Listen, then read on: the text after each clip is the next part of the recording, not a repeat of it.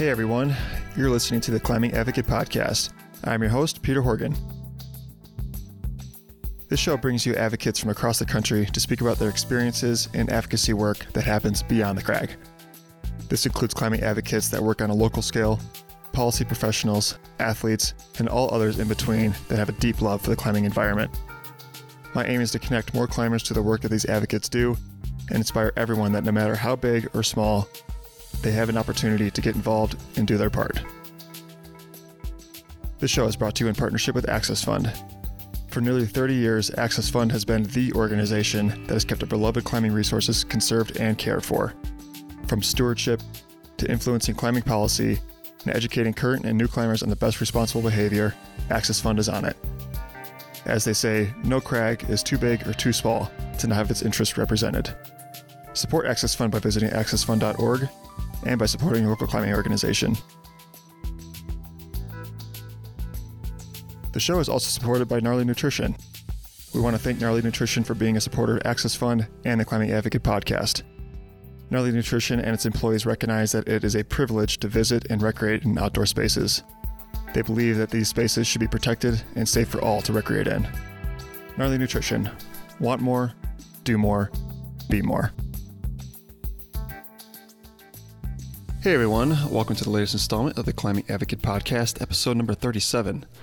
A conversation with Access Fund's new Indian Creek climber stewards, Lauren Hebert and Johanna Cogen. I hope everyone had a wonderful holiday season and your New Year's off to a great start. I'm excited to bring you this episode to kick off the new year.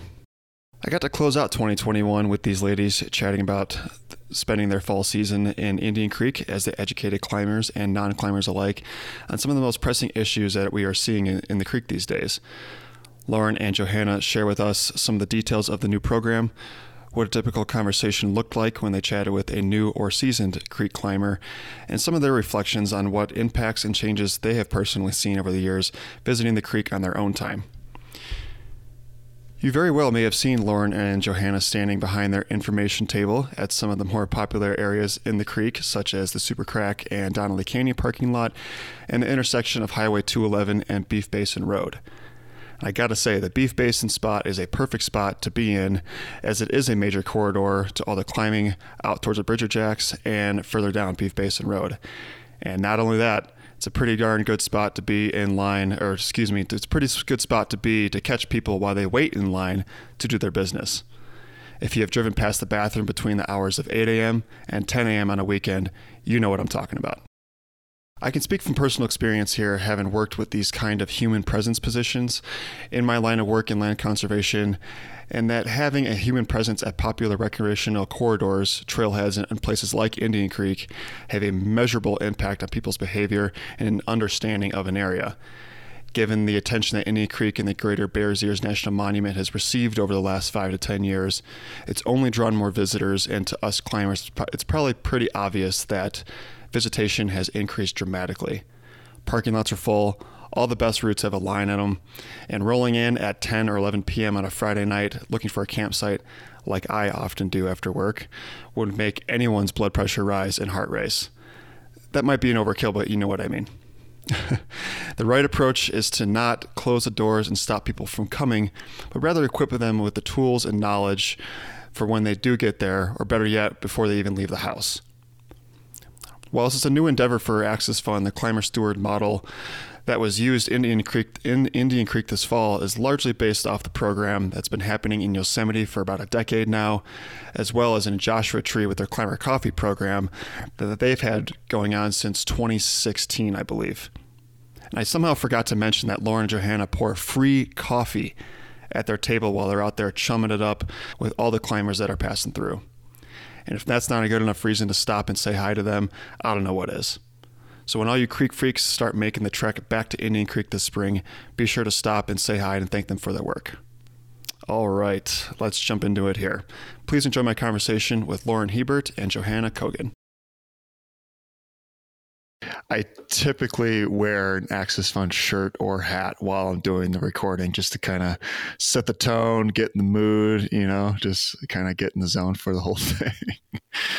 Exactly. I like it. It brings me into the space, ready to chat. I appreciate it. Yeah. I was reading the the Climber Steward article in the latest Vertical Times. I'm sure you have both seen that. And the shirt you're wearing, Lauren, that green long sleeve, looks really nice. Oh, yeah. Tiptoe around the crypto. Good color. Good message. Is that the one you're wearing right now? I'm wearing a different one that has the same image. Okay, gotcha. Awesome. Good deal. You're both in different spots. Lauren, we chatted on the phone quickly yesterday, and you're in Los Angeles. And Johanna, you're in Tucson. Do you both spend time? Are those your respective hometowns? Is that where you spend winter seasons, or want to kind of, since you did the Climber Steward like this fall, I was curious where y'all might spend the rest of your year and what you're all up to during those other seasons. Yeah, actually, I'm just visiting my grandparents in Tucson right now. I'm from Portland and kind of based out of there in the off seasons. Nice. What do you do in Portland? A variety of things. This winter, I'm just going to be kind of working in the service industry and focusing more of my energy on skiing and getting ready to go back to the creek in the spring. Nice. So you're returning to the Climber Steward position? I am. I just decided last weekend. Nice. Right on. Cool. How about you, Lauren? So I live part of the year in Moab now, actually. So I'll be spending the winter there. Nice. I'm out in California because I was working for Outward Bound in Joshua Tree, and then I'm seeing some family here in LA. So I'll be headed back to Moab in like a week or so. Cool. Are you from the LA area originally? No, I'm originally from Washington State, so Joe and I are Pacific Northwest desert converts. What's your plan in Moab for the winter? I'm going to do some nesting at first and kind of take it from there, going into the spring and working that out. And I also guide up in the Cascades. I'll be doing that next summer. So nice. Kind of like getting some good inside time for a little bit, at least for about a month. Yeah, right on. Did either of you spent a significant amount of time or a fair amount of time in Indian Creek before taking on the position as the Climber Steward? Yeah, I would say we both did. I started going there maybe 5 years ago or so, just kind of incorporating trips whenever I could. Always coming from the West Coast, so it was a significant drive. But yeah, there's definitely a reason I kept coming back, or many reasons, I should say. Nice. How about you, Lauren? Yeah, I first climbed in the creek in 2011. So I've been climbing there about 10 years. It's been definitely a regular part of my seasonal rotation. So I've climbed there a fair amount and just explored around there a fair amount outside of climbing that area. Yeah. It's, it's such a huge area, the Bears Ears in general. It's a whole national monument. Gosh. We can give a big hurrah for the, the reinstatement of the original boundaries of the monument and everything. And yeah, have you ever been to Fish and Owl Canyons, a little bit south, down closer to Bluff? Yeah, I've been down, poked around Cedar Mesa. I haven't been in those canyons specifically, but I know what you're talking about. Cool.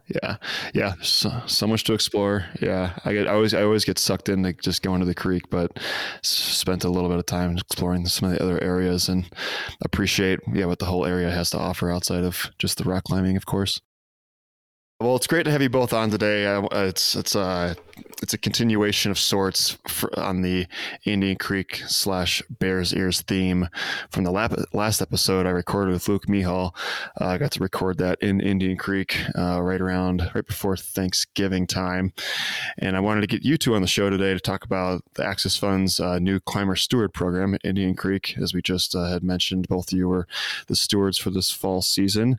Yeah, the two of you spent the fall season as the Climber Stewards in this pilot program, talking with visiting climbers, giving them information and resources on how to keep their impact to a minimum, and providing free coffee, of course. I drove past you both at Beef Basin on, I think that was a Sunday.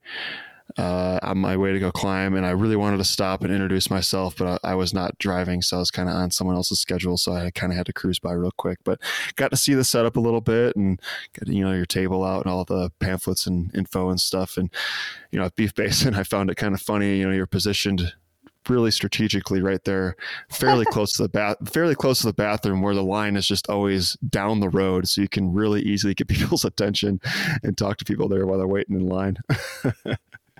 The one in Super Crack is probably fairly close to the bathroom as well. Well, let's jump into like what the climbing steward position was all about. And I have a general idea. Just a little anecdote I want to share later, but I have some experience working with river stewards in the same kind of capacity. So I have a pretty general idea of what you all are up to and what kind of information you all were sharing with climbers and stuff. But why don't you tell the listeners and everyone tuning in about the position and how it came about and what it all entailed, what you guys were up to while you were out there? Yeah, mainly the position at the root of it's just like talking to people. Which is great. It's a lot of just like relationship building, both with like climbers and other folks coming through that area, and also other like stakeholders in the creek. We did a lot of like answering questions, kind of served as like a hub of information.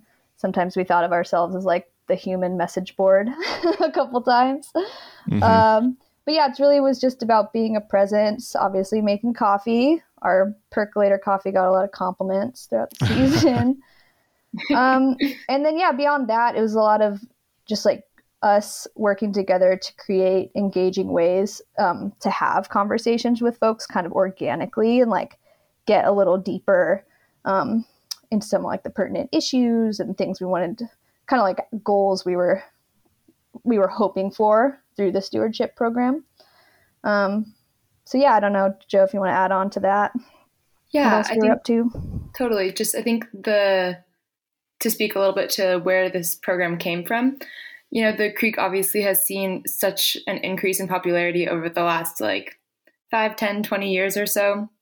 And there are tons of impacts that are coming along with that. So I know the Access Fund did this big survey last spring to try to figure out what the climbing community felt like were the biggest issues Indian Creek was facing. And a lot of folks thought that having stewards down to be that like educational connection, particularly for folks who are new to the creek or like new to the desert, would be really useful in helping us as a community decrease our impacts there and just like interact with the desert in a more conscious way, really. So I think that's kind of how the position was like thought up. And I know but that's some of the reasoning behind it. I know that it was like in the works for a while before it actually came to fruition. But yeah, to second what Lauren was saying, we were down there just educating climbers and answering questions, and also kind of like spending a significant time there, making sure that we can kind of observe firsthand some of the impacts throughout the course of a season that folks are having on the space, to kind of both report back to like the Bureau of Land Management and other stakeholders in the area, just so that we can all work together to decrease our impact in the most strategic way over the next years. This is not like a novel idea, I guess. I mean, I know. Ty and myself have gone back and forth a little bit over the years, and he's told me like, I can't wait to get this program going. And he's told me that, years ago, I feel like. And, Joshua Tree's got a similar kind of program with Climber Coffee. Yosemite's got a similar program. But as far as the Access Fund goes, this is the first time that they've had a program like this. So getting it off the ground and implementing these strategic resources, just like you said, will go a long way with the people that you're talking to and the Bureau of Land Management. And, Bureau of Lands has been under the microscope for quite some time now, over the last 5-10 years, like you mentioned. And just with not just the climbing itself, but just the back and forth with its designation and what's going on politically there.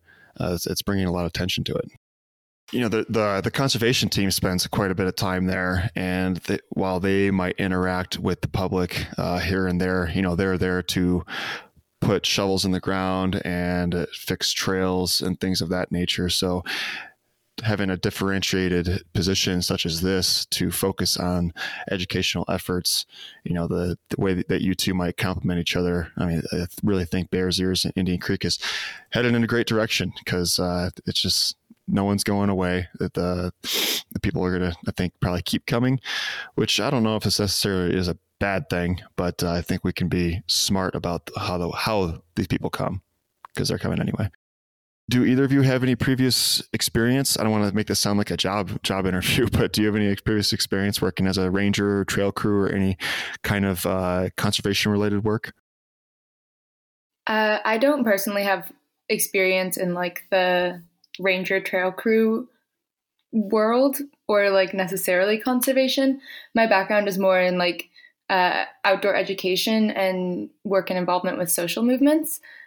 So I've worked at like an outdoor adventure camp. I did AmeriCorps for a year in Portland. And when I was in school, I studied social movements and was working a lot with like human services type nonprofits. So that's more where I'm coming in from. Yeah. So that, I mean, face-to-face interaction with people, I mean, education background is obviously going to be a huge skill set and tool for you to use in this position. Totally. And I think that in conjunction with like, my lived experience and personal connection with the outdoors is kind of where I'm coming from as far as like the desire to work in the conservation space and stewardship space. Yeah. Makes sense. How about you, Lauren? Yeah, so my undergraduate degree was in environmental science, but since then, kind of over the past 8 years, I've been similarly more in like the outdoor education, environmental education, leading expedition realm of things. So that kind of played into this position well in terms of like the communication and education background, which is so much a part of what we were doing out there. And I was also thinking about it kind of from like my expedition background, like big part of that is like fostering a group culture, right? In like your little unit that's traveling through. And I was thinking that how that applied to this, it's like creating that group culture of like climbers and people who are in the creek, of like having like some norms and like having a positive group culture that just like played into what we were doing. So education, communication, that's kind of where I was coming from. And then just spending a lot of time both in the creek and outside. Yeah, something that just like reminded me of Lauren is like kind of what you were getting at is we were trying to like bolster a community of like self-regulation so that we can continue to kind of like self-regulate within the climbing community rather than have more regulation coming in from outside organizations. Just as kind of like another looping back to the goals of the program sort of thing. Totally. Yeah, of course. Regulation, everyone probably scoffs at it, but it's a necessary evil in certain instances. And, with the new permitting that came into Yosemite here in the last year or so, it kind of scares people, especially people that have been climbing Indian Creek for decades. And if we could maybe stay away from that as much as possible, that could be beneficial for everyone. And with a human presence like you all have, just in my experience working with educational stewards and things, you guys won't be there forever, nor can you be there forever. You can't have a steward at every trailhead across the country to educate folks in the way that you are. So if you instill a certain ethic and certain behavioral standard, I think that will turn into self-regulation in positive ways. Totally. And I think like another arm of this program is creating those really positive relationships and communicative relationships with all the different stakeholders in the area, because the creek actually has many. So that was like a large part of our role, I would say, as well. Yeah. Do you want to give some more color to who the stakeholders are? Yeah, totally. I think like the people we communicated with the most frequently were folks with Monticello Bureau of Land Management, and then also the folks at the Dugout Ranch. And the Dugout Ranch is a ranch that's been there for over 100 years within the bounds of the creek. And it's the Red family who owns the ranch. And we communicated with with Matt and Heidi and Kristen. Those are like the main family living there. But out of the Dugout Ranch, Kristen also runs the Canyonland Research Center, And they're actually also run by the Nature Conservancy. If Lauren wanted to elaborate a little bit more on that, I know that you know a little, maybe the details a little bit better than I do. So those were the people we were probably communicating most with on like a day-to-day, week-to-week basis. But there are other stakeholders like obviously all the folks who Indigenous folks who are like tied to that land, and we had some folks like at the beginning of the program, specifically Aaron Mike, who's the Native Lands Coordinator for the Access Fund, come in and kind of like provide us with some perspective and history and like his view and relationship with the creek. And then also there's like state trust folks who own some state land out in the creek. So it's a really big mishmash of lots of people and organizations. It's a really big place. Yeah, totally. Yeah, in that picture in the Vertical Times, y'all are kind of like jumping in the air, all excited to get the program started with Andrea and Ty and Mike and everything, and Chris. Yeah, Chris is in there too. I'm curious. This is kind of an off the cuff question, but during that training and listening to Aaron talk about the native values of the area, did that influence your communication with folks? Did that influence your view on the place and change maybe your perception a little bit than it was prior to jumping onto this position? One of the perspectives that Aaron shared during that weekend, kind of in his opening talk, was just a way of viewing the space, not as like individual like cultural sites, like a unique petroglyph or like a unique structure and how we're relating to those, but rather that folks who are from and have been on that land for years view the whole space as sacred. It's not just about the individual components. It's the whole landscape is a sacred landscape. And that really stuck with me and kind of definitely affected how I'm thinking about the place and even how I'm moving through it when I was climbing and out and about. And I think it also impacted how we talked with folks about like cultural resources and just like that side of the creek. So that was pretty impactful for me as a different like lens to think about the landscape. Yeah, I totally agree. And I think that inspired curiosity within both of us. And we became a lot more observant in our time at the creek as well. And again, like Lauren said, we're trying to share that with folks as we interacted with them at Climber Coffee and at the Crag and such. Yeah.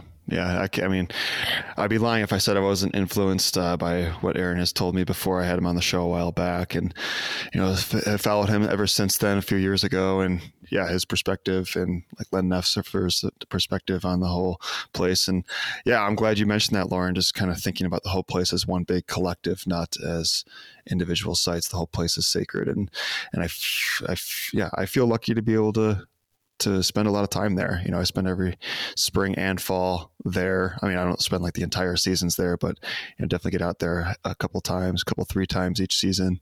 And, to be able to work collaboratively with the Indigenous folks out there is pretty special in helping, contribute and manage the area. I feel like we're in a pretty unique position as rock climbers there.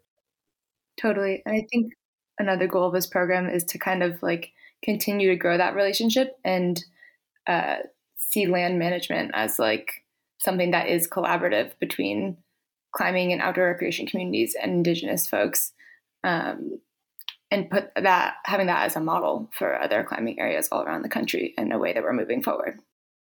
Yeah, it's great. It's great to be serve as that model. I got to meet Kristen Red at the Dugout Ranch. Let's see, like 2 years ago, I led a field trip out there when I was doing my master's degree. I put together a field trip for my class as a public lands management class. And I'm like, we should go to Bears Ears and go to the Dugout Ranch. And it was definitely felt weird pulling into the creek with no climbing gear. It was my first and only time going to the creek with no gear, but we were there for a different reason. And Kristen gave us a tour of the Dugout Ranch and everything. And how was working with her this fall? What's their perception of the rock climbers and the impacts that we may have on cattle, on some of their land? Is everything copacetic and kosher with them? Working with Kristen, just the whole family and folks at the Canyonlands Research Center and the Dugout Ranch. It was so lovely. Like, they were so warm and welcoming to us and caring, and just like we're very supportive of our efforts and our comfort out there. And yeah, I think, like I don't think I've been climbing there long enough to have fully experienced like this, but I know this is something we would talk about with folks. Like, there are some like lingering, like, is it a negative relationship between the ranchers? And I think with like both the work of the Access Fund folks over the years, like, it feels like a pretty positive relationship right now, just through all the communication, and everyone cares about the place deeply, including the folks at the ranch. Like, they just want to see it taken care of. And so, just like us and just like lots of other people. So I think that relationship is in a really solid place, and I have only lovely things to say about how they treated us and supported our work. Yeah. And it was really fun. Like, we got to help out with one of the projects out there, kind of like a riparian restoration experiment that's going on. There's lots of other climate change and like environmental related projects, like research projects going on out of there. So learned a ton through that. And I hope to continue to be involved in the future, even just as like a climber down there. Yeah, absolutely. I agree 100% with everything that Lauren was saying. And also, I think like kind of to try to like continue to break down that misconception that there is maybe some negative energy between the ranch and climbers. At Climber Coffee, we were trying to like bring up what the ranch was doing, and like we even had some folks from the ranch come out to a couple of Climber Coffees just to try to like bridge that connection, and yeah, strengthen that relationship even further. Great. That's awesome. Yeah, I think there is some kind of myth, perhaps, or misconception about what that relationship might be, and I'm glad everything's going well, and having them participate in the Climber Coffee, that's really great. I'm curious what those conversations might look like when someone came up to the table. Was there like a typical jumping off point for you both, typical conversation, and the usual go-to bullet points, or did it just kind of depend on what people were interested in? Might be curious about how you might approach a new Indian Creek climber versus a seasoned Indian Creek climber that may happen to know more about the place, or they think they might do everything right and don't leave an impact. So what did that conversation? How did those things kick off when someone walked up to the table to talk to you? Totally. Like, I think kind of to what you were saying, we would tailor our conversations to the person that was coming up. But if someone kind of came up and was just like, give us your spiel, or like, what are your things that you talk about most often, some of our like hot topics that we brought up frequently were how to properly dispose of waste, both like human, dog, and trash, the importance of staying on trail, appropriate ways to interact with cultural resources in the creek. We had like a whole dispersed camping talk that I would say was probably one of our most talked about topics of conversation. Mm-hmm. And then just some like information about the Greater Bears Ears National Monument and Canyonlands as like our general topics. That I think that if it was like maybe a conversation with one of the newer climbers, or like someone's first time to the creek, we would maybe ask about like, do you know what cryptobiotic soil crust is? Do you know what happens when you walk off trail? So like kind of bringing some experiences into that and like covering some of the basics, because that can be super helpful for people that maybe haven't really interacted with the desert that much. And for folks that have maybe been coming to the creek for like 15 or 20 years and like are very connected with the space, definitely tried to just like open up the conversation more to like see what questions they had for us and try to provide some nuance to their understanding of the space already. Yeah, and we had a lot of fun, once we had the basics of how we make the coffee and how we pop up the tent, like all that kind of like dialed. After a couple of weeks, we had a lot of fun creating different resources as ways to like delve a little deeper. Like, we created 2 full different Jeopardy games. with kind of like varying point levels of questions that we would just set that out. And that was a nice like organic way to just like more start discussion. And then, people get a sticker and they're stoked. Yeah, but to like get a little more into the like talking about like paleontology or like more in depth about the ranching practices or like geology, like so that was a fun, we had fun with that, bringing our own flair to it as a way to both engage at like kind of like the basic level of like, this is a wag bag, to like, talking about dinosaur bones or whatever it is. Was that part of the training, getting lessons on archaeology, paleontology, and ranching, or did you already have some of that knowledge coming into it? I would say it's more of like a continued learning thing for ourselves. Would you concur with that, Lauren? Yeah, and also it was great, like a few times throughout the season we went on these kind of like excursions with specialists. Like we went out with an archaeologist from the BLM one day, and he just like took us around and like told us things, and we asked him a ton of questions.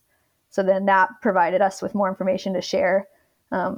Same like with the ranch, like we went out with Kristen and kind of did a little tour and got to like see like what's actually like important that we're passing along to climbers. So there was some of that, some of our own research, and then some of what we were coming in with already. Right on. Were you getting more? Do you know what the ratio was between new creek climbers and seasoned creek climbers? Were you getting more of one than the other? I wouldn't say we kept data on that specifically, but to me at least, it felt like a pretty good mix throughout the season. Like there was plenty of new folks and also plenty of people who'd been coming for a long time. The question we probably got the most was just, so what are you doing here? Like, tell us about your job. I think that was just because it's our first season down there and people hadn't really interacted with us and were curious about the program. So that's probably the question we answered the most number of times, I think. We had, out on our table set up, we had some good resources and visuals for a lot of those like frequently asked things, like some great detailed maps showing the camping and like a thing about, sandstone after it rains. So what do those questions for the Jeopardy game look like? How'd you put that all together? I'm a little curious about that. That's pretty cool. We just had like a whiteboard that we ended up putting all the Jeopardy questions on, just like handwritten by Lauren. But we had like a brainstorm and research day where we like came up with some different categories that were like interesting to us, but we thought would also be relevant to like obviously stewardship. And I think that was kind of how it came to be. We were kind of trying to like figure out ways to spruce up the program and make it a little bit more like enriching as far as the content that we were putting out there. But I think, yeah, we did like climbing history in the creek, geology, ecology, so like plants and best practices as far as like crag etiquette goes. So those were some of our hot topics. I think one of my favorite like 100 level questions though that we had was what year was Super Crack first climbed on hexes, because it always sparked people's curiosity. I should know the answer to that because I've watched the documentary about it. God, I'm embarrassed that I don't know. What's your best guess? 73. It's close. It was 76. 76. Damn. All right. I'm not going to forget it now. Have you all seen that documentary, Luxury Liner? No, Andrea told us to watch it. I still haven't. Maybe after this interview, I'll look it up. We kept meaning to, but there's no connection in the creek. So. Yeah, totally. Did you have the question, what was Super Crack originally named? I think on the question we had it written as that. Or do you mean Luxury Liner or something else? Yeah. Like what was Yes. what did Earl Wiggins first name it? Super Crack kind of came after, but yeah, Luxury Liner was the original name. That'd be a good question. I That would think be. maybe we asked some people that, but not vice versa. Yeah. I mean, did you have the Jeopardy questions like in the form of Jeopardy with like the answer on the board and then someone had to come up with the question, or was it the other way around? So for the one we had just out at coffee, people could just pick a question and answer it. But then we actually, Johanna had a great idea. On the second to last weekend, we had a whole game day that we organized. And we made a whole different Jeopardy for that. And we played it like Jeopardy. Nice. Yeah. That's very creative. I love it. How long was the season? When did you get there and when did you leave? It was 10 weekends total. So we started the first weekend in October and went through the first weekend in December. And you rotated between several different spots. I know Beef Basin and Super Crack Buttress, Donnelly Canyon parking lot for sure. Were there a couple campgrounds in there as well? On Fridays, we were at Super Bowl campground. And then we were living and camp hosting in Creek Pasture. So we had a presence there as well. Oh, nice. Was there much interaction being a camp host? Were you doing the same kind of thing, talking to folks, or was that a little bit more nuanced maybe to the campground itself? I think that most of the folks that were staying at Creek Pasture were climbers, maybe more so even than Super Bowl campground. So those conversations came up a lot more organically, like around a fire, and not super consistently, but they did happen.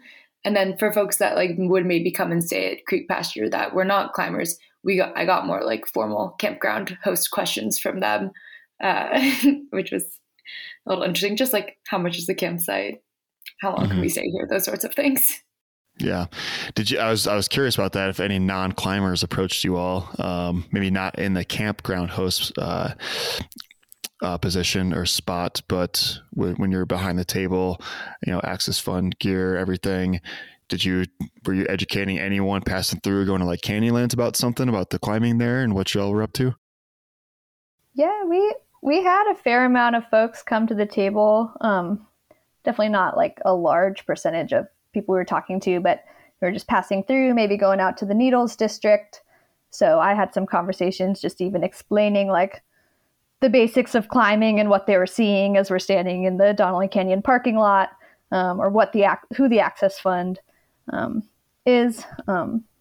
So yeah, we definitely got some talking time, some FaceTime with folks who were not climbers. That's great. I think that's pretty important. I think there was like a few more of those folks than I personally anticipated. And from what we heard from the Bureau of Land Management, it's been like, an increasing trend that more and more folks who are not climbers are coming to visit Indian Creek and even like looking for hiking and just like exploring the cultural resources there. So it was cool to get to interact with that different demographic as well.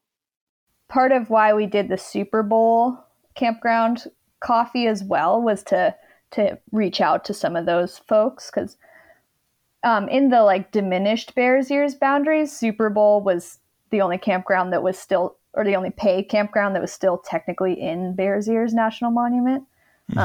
So there's a higher percentage of like folks just out hiking or backpacking or doing the RV thing in that campground. Yep. So that was part of why we did that coffee, to reach out to those folks.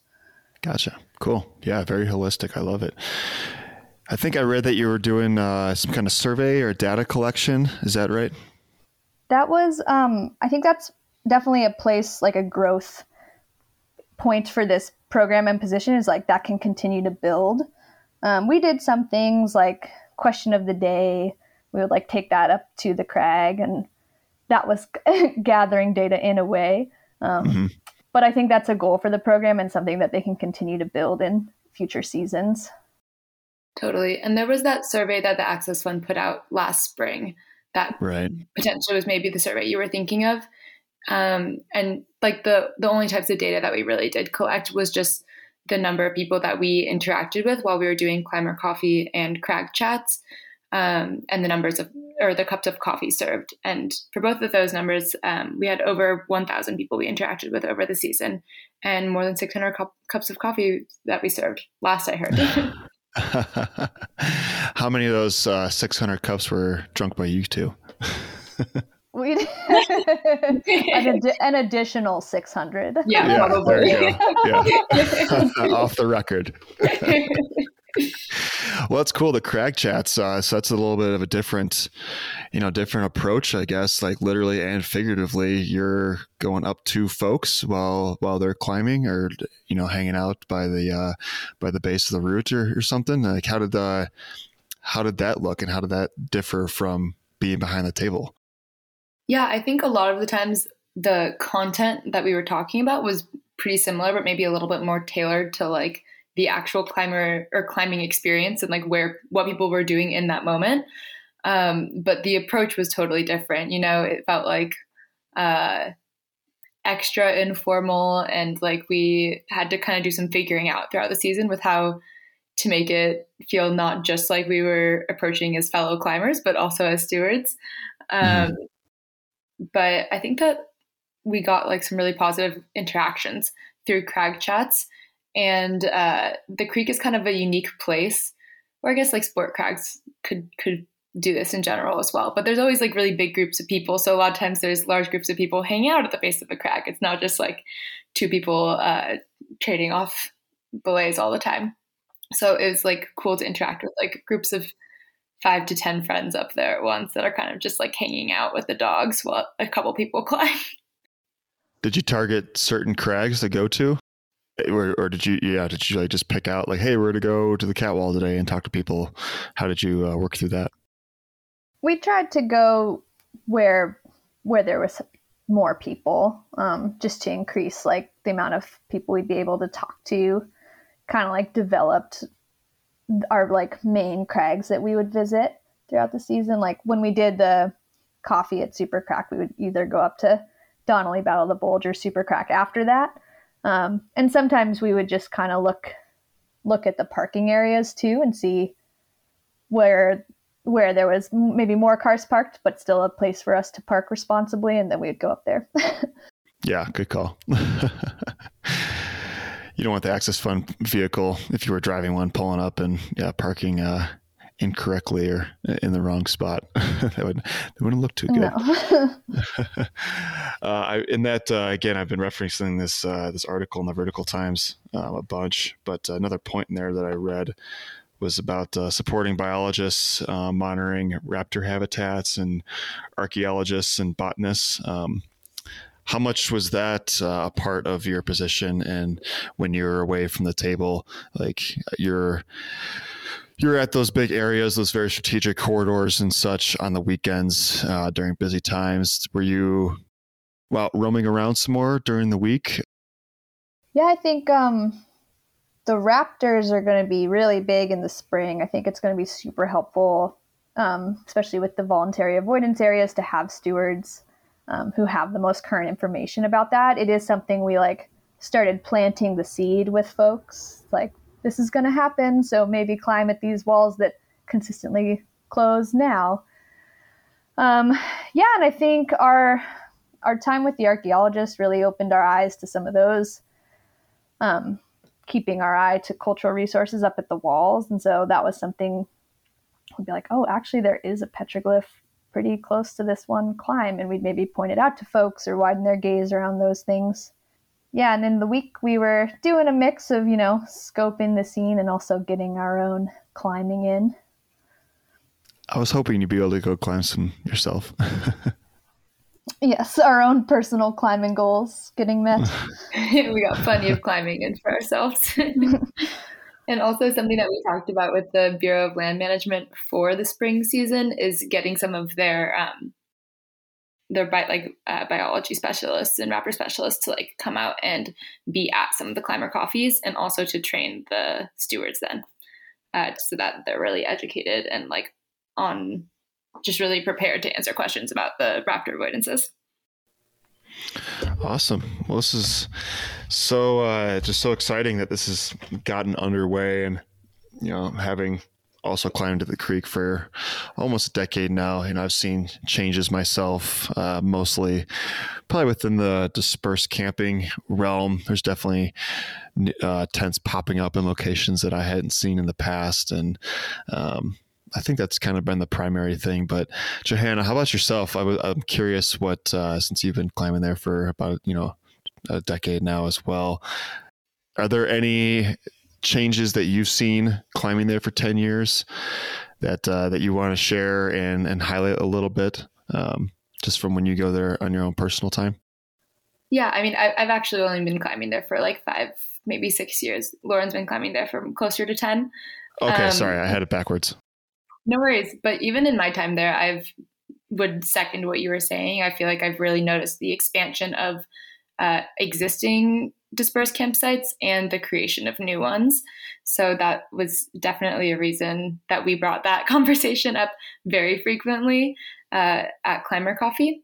Something else that I noticed was just like an increase in social trails around a lot of the crags, particularly ones that don't have as great of approach trails, and just an increase. This is something that people said in the survey as well, but an increase in dog waste. Better on the human waste front, but an increase in dog waste that's either not picked up or is picked up and then left in its bag because someone forgot to grab it on the way out. Yep, they're expecting that poop fairy to swing on through and pick it up for them. Yeah, right. We act as the poop fairy sometimes. Yeah. How about you, Lauren? Anything that stands out to you over the years that you've been going there? Yeah, I think mainly just there is an increase in visitation. I probably felt that the strongest spending time there last fall, like the combination of the pandemic and maybe folks working remote or not being able to work. It felt that was the busiest I had ever felt the creek was.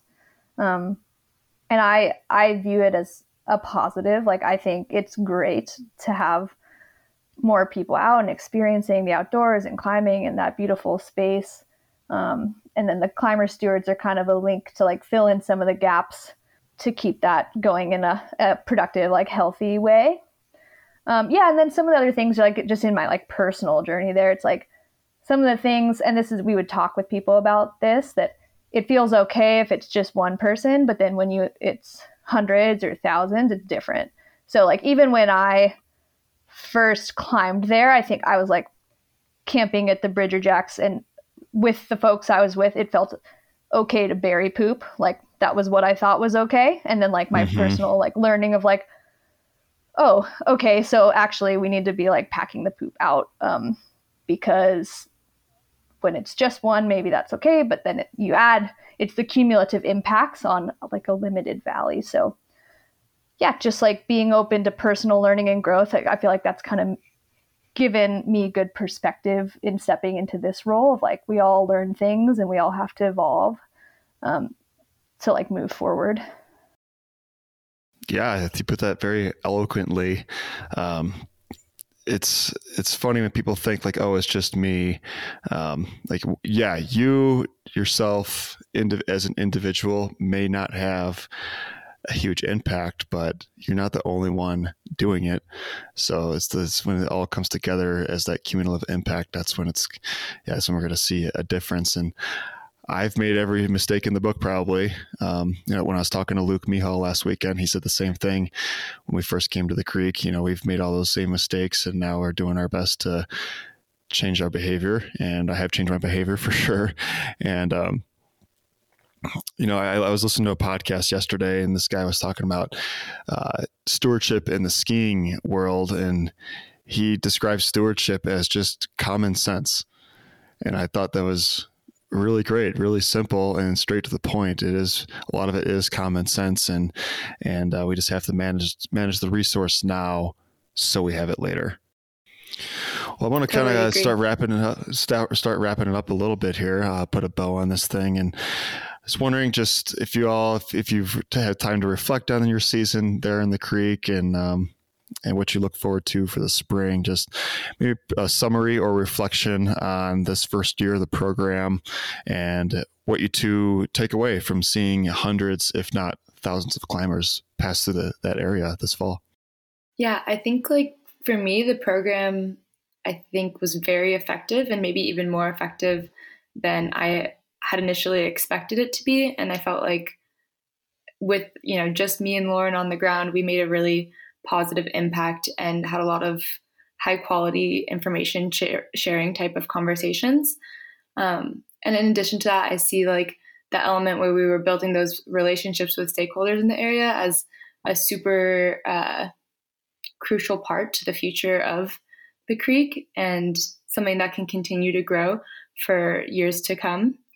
And yeah, I just see this as like an opportunity for, both climbers and other folks coming through the area to really get connected with the land and learn more about stewardship and grow the possibility to continue to take care of that space so that we can all, like you said, Peter, continue to enjoy it for generations to come.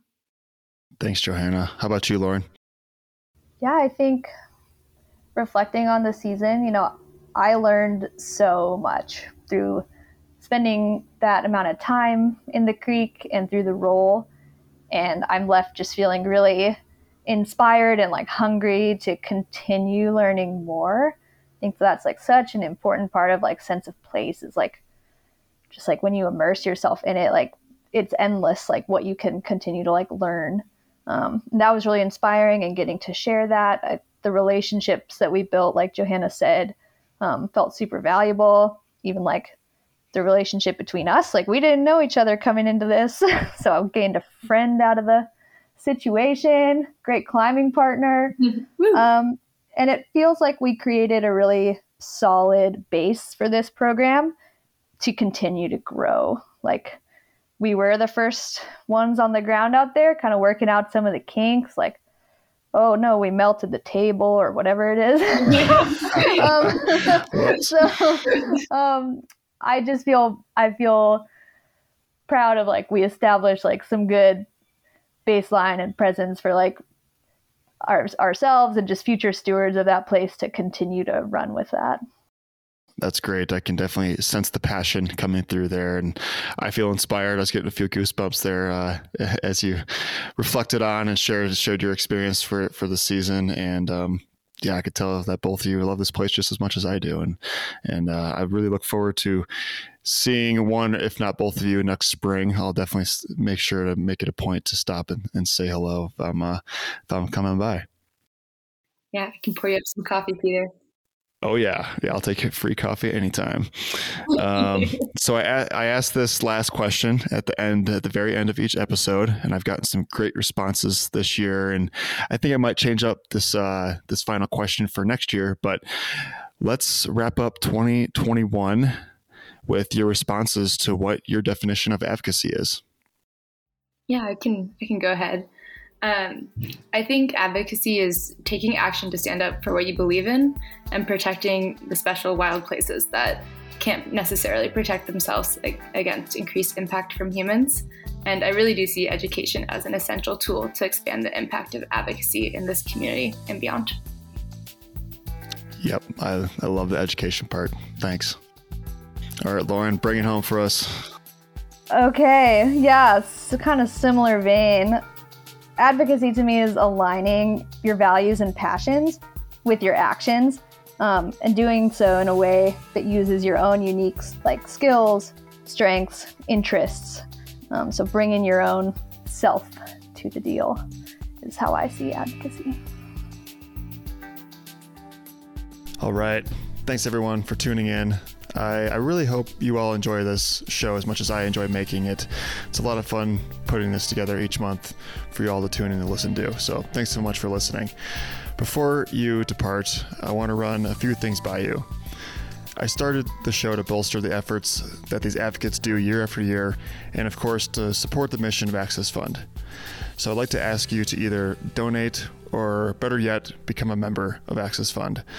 Your support and membership goes a long way to help them with their mission of conserving, stewarding, and advocating for climbing.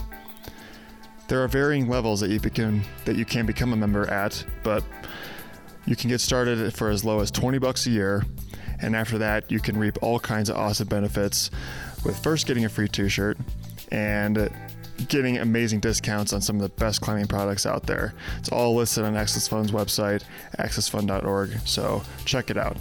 If you're a rock climber, please consider becoming a member of Access Fund. Second, if you want to do me a huge solid, please subscribe to the show and leave a glowing review and comment on Apple Podcasts. After that, jump on those social media channels and share it with your friends. It goes a long, long way, and I'd greatly appreciate if you help me out with that one. So thanks again for listening. I really appreciate it, and I'll catch you all next time.